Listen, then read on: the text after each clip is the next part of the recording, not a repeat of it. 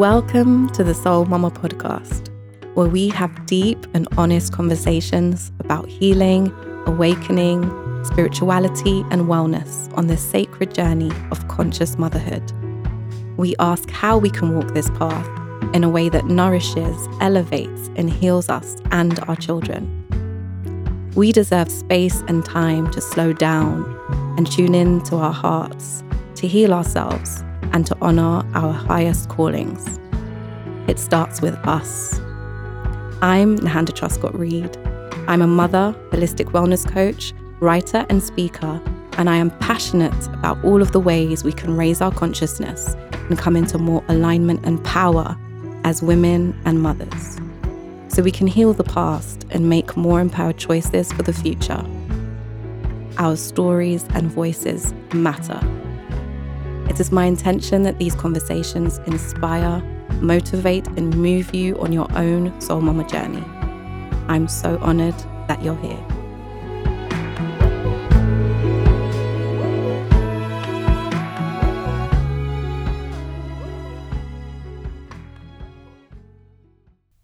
So this is part 2 of the conversation with Rachelle Seliga Garcia. If you haven't already, you might want to check out part 1, where Rachelle and I speak about her life and her work. In this conversation, we're going into a lot more depth about her vision for the future and about her work in postpartum health. I hope you enjoy. The vision that you've created with the Starseed Root School. So I've seen you speak about this online, and it sounds like you've just come into the place where you've seen some land that you're hoping to secure. And it sounds like you're really taking the theory of community and your understanding from your work and your life so far, and really channeling that into a reality that others have the opportunity to contribute towards or be a part of and actually experience that. It would be really nice to hear a little bit more about that. Yeah. So it's Starseed Root School of Traditional Healing. And it's me and my husband and my elder, Donna Maria Camps, who have created this. I mean, really over the past 10, 15 years, created the vision for this. And so it's now we're solidifying the vision, because it has just been a vision, and what our project is, it's a 2 main part, and it's part of it's this idea of revillaging, right? Like coming back into a community way of life. And the other part of it is a school of traditional healing, with the understanding that when we're talking about healing isn't just within certain realms. It's with everything that we need to remember at this time, right? Like how to be with our bodies, how to be with the earth, how to be with each other, rites of passage ceremonies to honor our transitions in life. It's all of it. In Mexico, their traditional form of school was called Calpulli in Mexico. And Calpulli is, a core group of people that come together for the purpose of intergenerational learning, with this multi-level understanding that we need to teach the children so that the children grow up into initiated adulthood, mature adulthood, so that the Calpulli would have its core value of what they're working towards, what they're focused on. Okay. So Calpulli is from the Mexica nation. Okay. And the Calpulli, this concept, then we're layering upon it the reality that what we're really needing to do at this time is remember how to live in this way. These are old concepts, but we're bringing it into the modern time. And none of us feel or work from the place of we're trying to go back to something how it was, because we're moving forward. And I actually feel like that's the purpose of culture, and that's the purpose of human evolution, is we're moving forward. So while we can be rooted in these old ways, these traditions of our respective lineages, we're also creating a new future, So the idea is this Calpulli, this school of traditional healing, but for the times that we're living in. So Starseed Root, because it's based upon Star Nation teachings that we're planting in the earth now, so that they take root for the generations to come. So that's the vision of it, right? With this focus around midwifery model of care and the primal continuum of human life. And the importance of ceremony in our lives, the importance of rites of passages and all like this. And then what we've been doing over the last couple of months is trying to bring that down, trying to materialize that. And it's really fascinating and disturbing. I mean, it's not like it's surprising of how all the systems that we're living under in the modern world are really set up systematically actually to prevent these possibilities of communal living. Okay. So, it's going to be different state by state in the United States and country by country. But when you start looking into zoning laws and housing laws and like this, I mean, we used to live in Oregon on the Pacific coast of the United States. And a big part of why we left Oregon was because there's these laws out there that say, even if you have 40 acres, which is a very large piece of land, you cannot have more than 5 unrelated adults living on the 40 acres, right?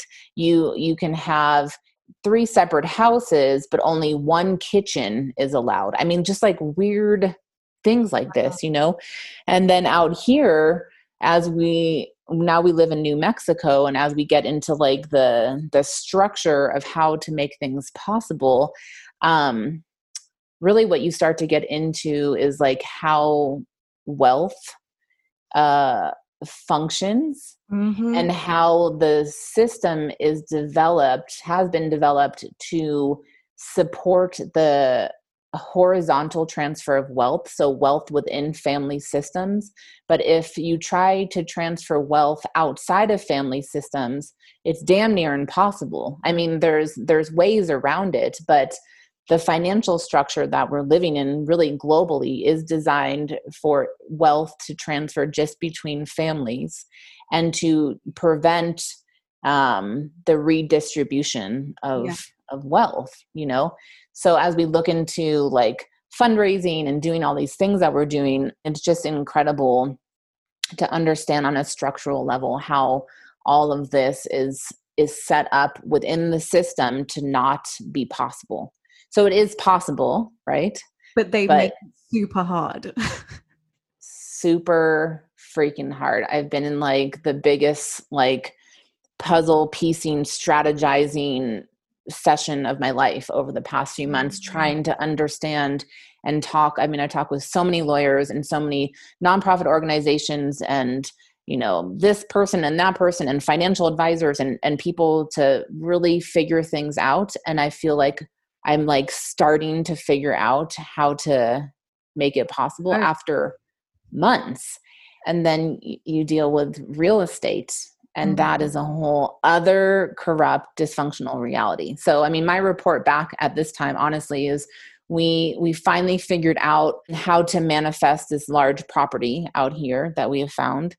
And like, I have done a tremendous amount of work to today submit all of our stuff so that I could do a home mortgage loan and then have money come in from donations and loans over here.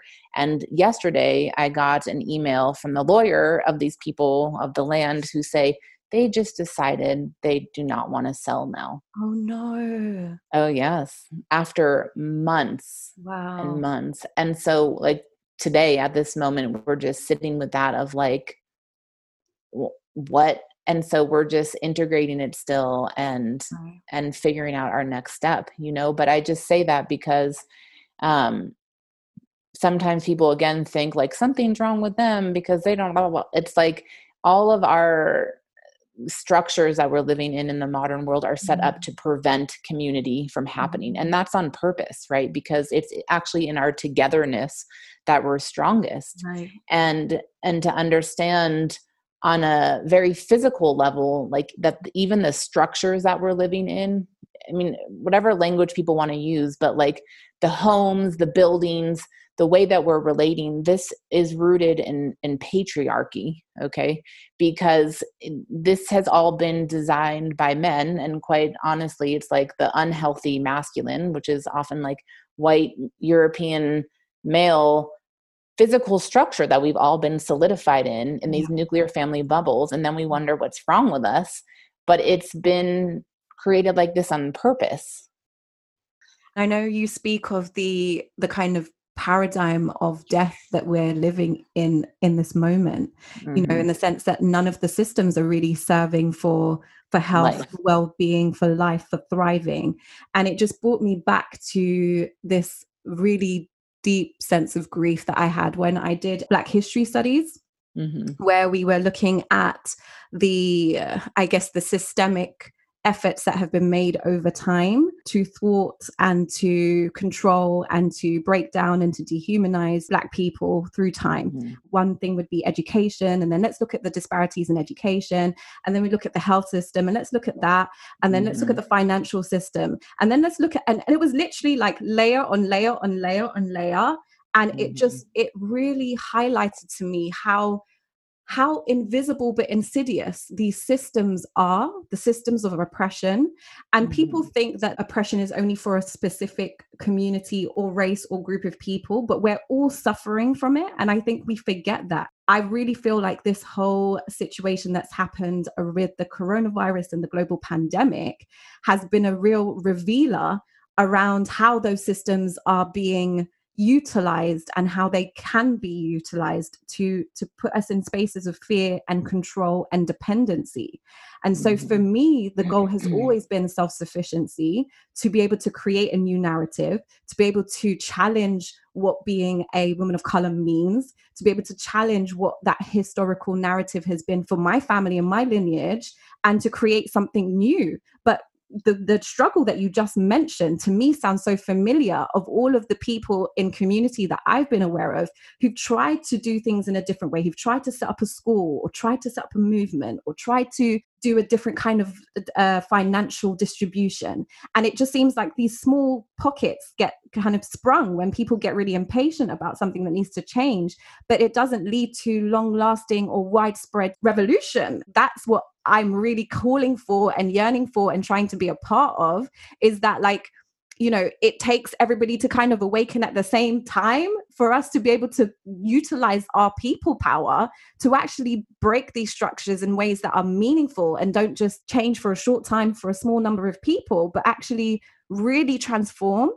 And I know you're going through that, and so you don't necessarily have the answers on what that is, but I wonder if in your spiritual grounding and with the work that you have with elders and with the influence that walking that path in your life has had, whether there is an understanding of how we navigate this space of wanting to really be a part of change, but also living with structures that have been put in place to keep people down. Totally. I think about it all the time.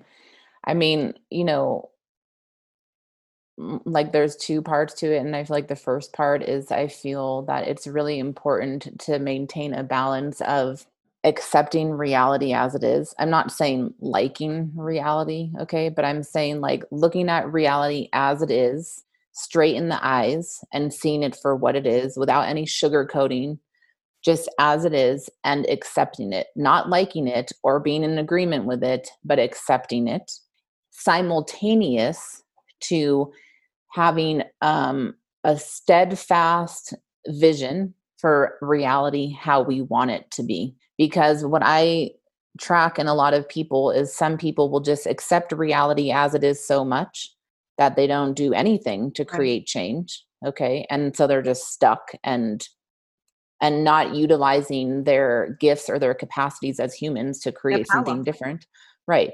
And then on the other hand, there's some people who can get so fixated on reality, how they want it to be, that they're missing the lessons that need to be learned in reality as it is, in order to transfer that over it, for it to inform the reality that they want to create.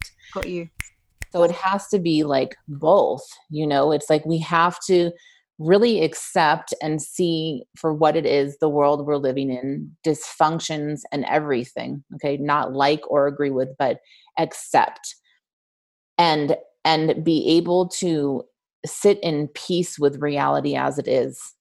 And then simultaneously, we need to use that fire of who we are and what we're pissed off over here about how reality as it is, and use that to create change. The second piece is how I always feel about resilience, right? Because everyone's going to have a different way to define what resilience is. But resilience to me is accepting, like seeing reality as it is, and then adapting to be able to thrive. Okay. So that's what resilience is. If we know that this entire system was designed to destroy life, okay, and that's accepting it, doesn't mean I agree with it, but that's seeing it for how it is. And knowing that these structures were purposely designed to destroy people, to destroy life, to destroy families. How do we adapt within reality as it is in order to be able to thrive? And that thrive means health and wellness and joy. Okay. And so that to me is like this kind of simple template that I look at and I come back to, like, can I change this structure? Okay. Or can I just see that it exists? And what is the adaptation that needs to be made in order to not get plowed over by that? Okay. So I'll give an example in case like that's confusing to some people, is like, in my 20s, I was really in resistance to money. I was really like, fuck the system. I don't need money. I feel like And I'm there now. you're like that now? Yeah. Totally. And I'm realizing that I also need it to live, right? So it's Right. that double, yeah. So I'm sure you're going to speak to that. Let's Yeah. hear. I met my husband when I was working with midwives in Mexico. My husband's Mexican. And then we had to do immigration paperwork. And all of a sudden I found like, oh, now we need money.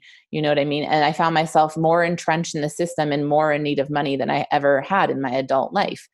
And then we had a baby and I was like, oh my God. And we were just so poor the first couple years of my daughter's life. And it was so much of a struggle, and like really bad, not enjoyable kind of thing. And when my daughter was maybe about 3, I wanted to do some work for myself and for her with this pre and perinatal psychologist for our healing.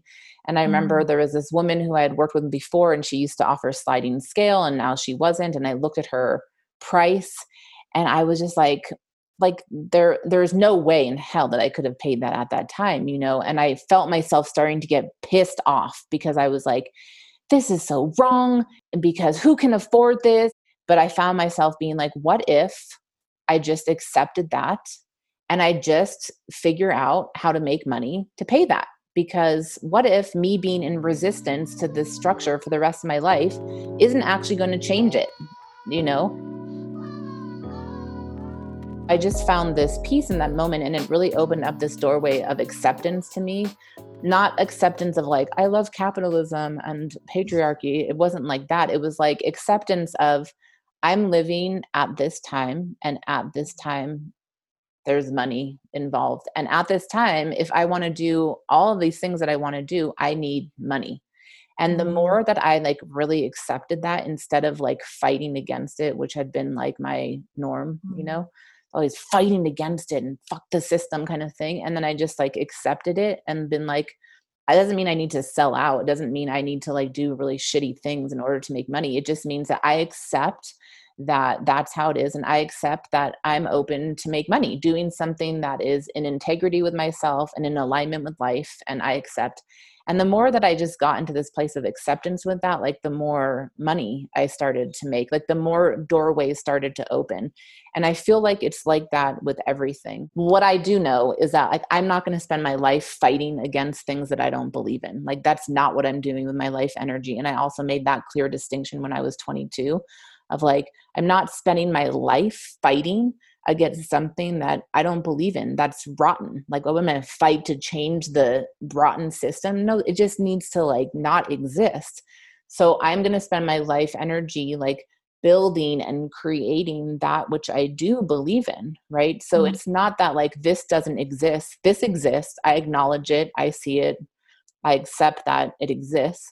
And I am going to focus my energy on putting forth my life energy into what I want to see grow. That's like what is in the realm of my capacity to do as one human. And then I'm not living my life fighting in resistance, but I'm living my life in dedication to grow beauty. My life is dedicated to grow beauty and health and wellness and sustenance and joy. And I feel like that That is the long term, so that when I die, I can die in peace knowing that I did everything that I could do to grow beauty. I feel like that just needs to be accepted for a minute and just really heard. I feel myself in that so much, that sense of resistance to what is, that sense of this is wrong, it should be different, why is it this way? And really, wanting to fight, wanting to be active, wanting to really be part of the change, and not necessarily knowing where the best place to place my energy is. And obviously for me, working to support women, through this transition, as for you, has been one of the strongest callings to really provide what I felt like I needed so much myself, and to have a container of safety and holding for women. That has really helped me to focus on those moments where I'm like, there's a big thing over here that I really want it to change, and there's a big thing over there that I really want to change. And then there's like, okay, but what can I do right now? And what's going to have the biggest impact for the women that I'm serving right now? And so I wondered if you could just speak briefly a little bit about your postpartum training and how that's evolved. So I call it innate postpartum care certification training. And what I feel like my big mission is, I am working with birth and healthcare providers, right? I'm not working with mothers, but my work is on working with healthcare providers who are going to work with mothers. And the reason that I feel called to do that, and like that's my thing, is um, because that's who postpartum mothers and families are going to, seeking advice. And whether we like it or not, really, when we're in these roles of wellness practitioners, healthcare providers, birth supporters, whatever it is, when we're in those roles, like, we are in a position of leadership in our communities.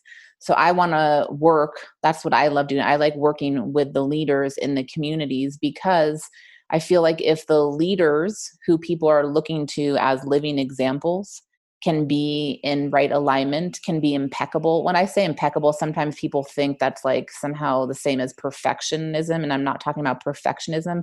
Impeccable to me is like taking responsibility for ourselves, right? It's for our energy, for our life, for our words, for our actions. It's living in integrity, so that what we think and what we say and how we act is all one way. That's how my adopted dad taught me about integrity. Integrity is when we think one way, speak one way, act one way. That's integrity. And most people are living in insanity. They think one way, they speak another way, and then they act another way. And if we could, as birth and healthcare providers, get it all in one way, in integrity, and take responsibility for ourselves, that to me is impeccability. And I really believe and feel like, in a visceral level, that's how healers traditionally were for all of our respective lineages. Like, when people were in these roles of healers, they were impeccable, because they had to be a living example. And in and through their living example, the people had someone to model their own behavior upon.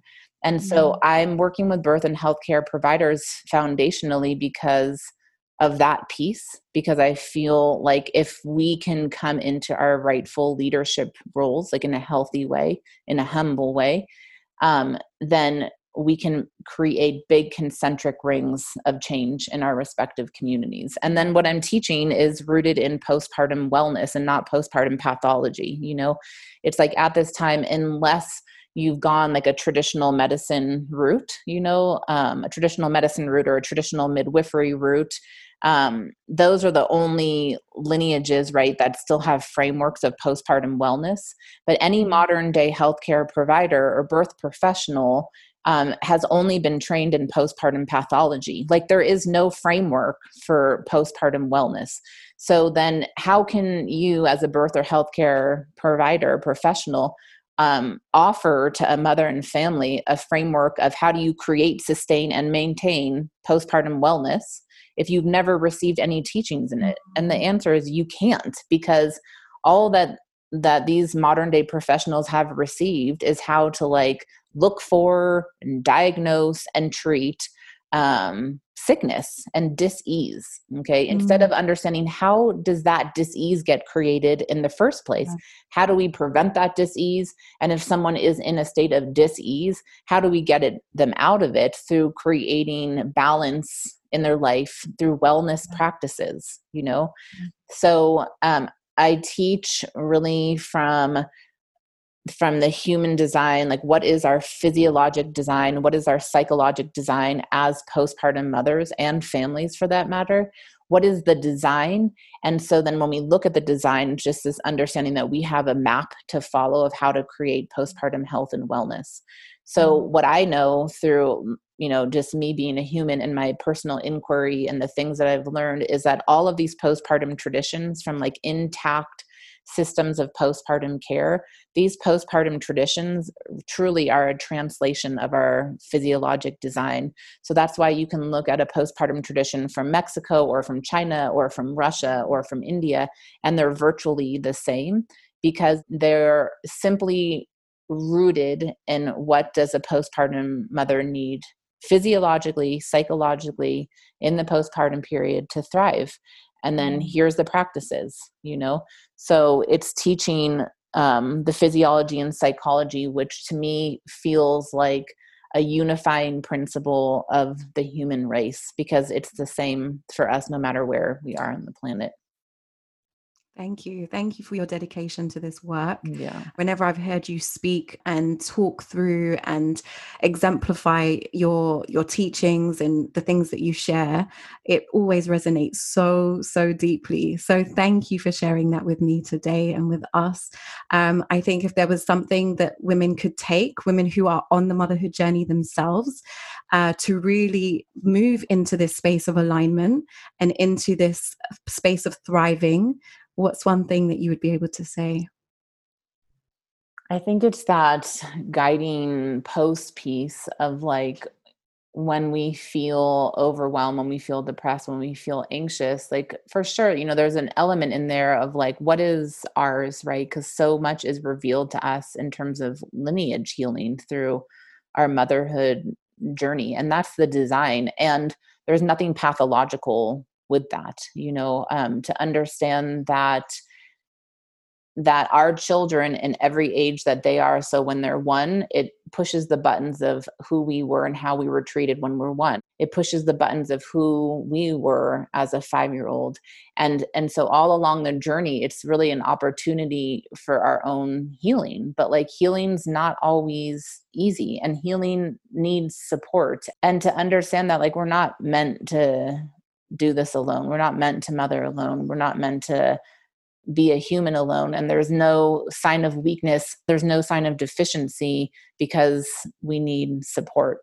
So I think just to remember that as a guiding post, like we're meant to be in community with others for our own health and wellness. Thank you. Yeah. It's been a pleasure speaking to you. We could talk for hours, Yeah, I'm we sure. could. But thank you. We'll leave it there for now. Yeah. And best of luck with all that you're doing, all that you're working on. And may you continue to serve in the greatest way possible. Thank you so much for having me. Wow. That conversation raises so much about the way that we as a society pathologize the postpartum period for mothers. It raises so much about how it was for me personally and what I see reflected back to me with the other women I support too. If you are a postpartum mama and you are struggling, you are not alone.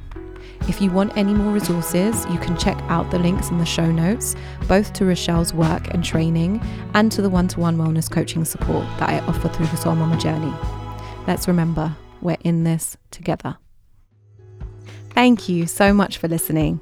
Head over to www.soulmamajourney.com for more resources, including the Soul Mama blog, the show notes to each episode with links and references to everything mentioned, and for more ways to work with me one-to-one. Make sure you're following me on Instagram at Soul Mama Coach for more personal shares and updates, and you can email me at nahanda@soulmamajourney.com. I so love to hear from you. Share the love with your friends, family, and anyone who would benefit from listening to this. And if you could take a minute to subscribe, rate, and review this podcast, wherever you've listened to it, that really helps more people to discover it.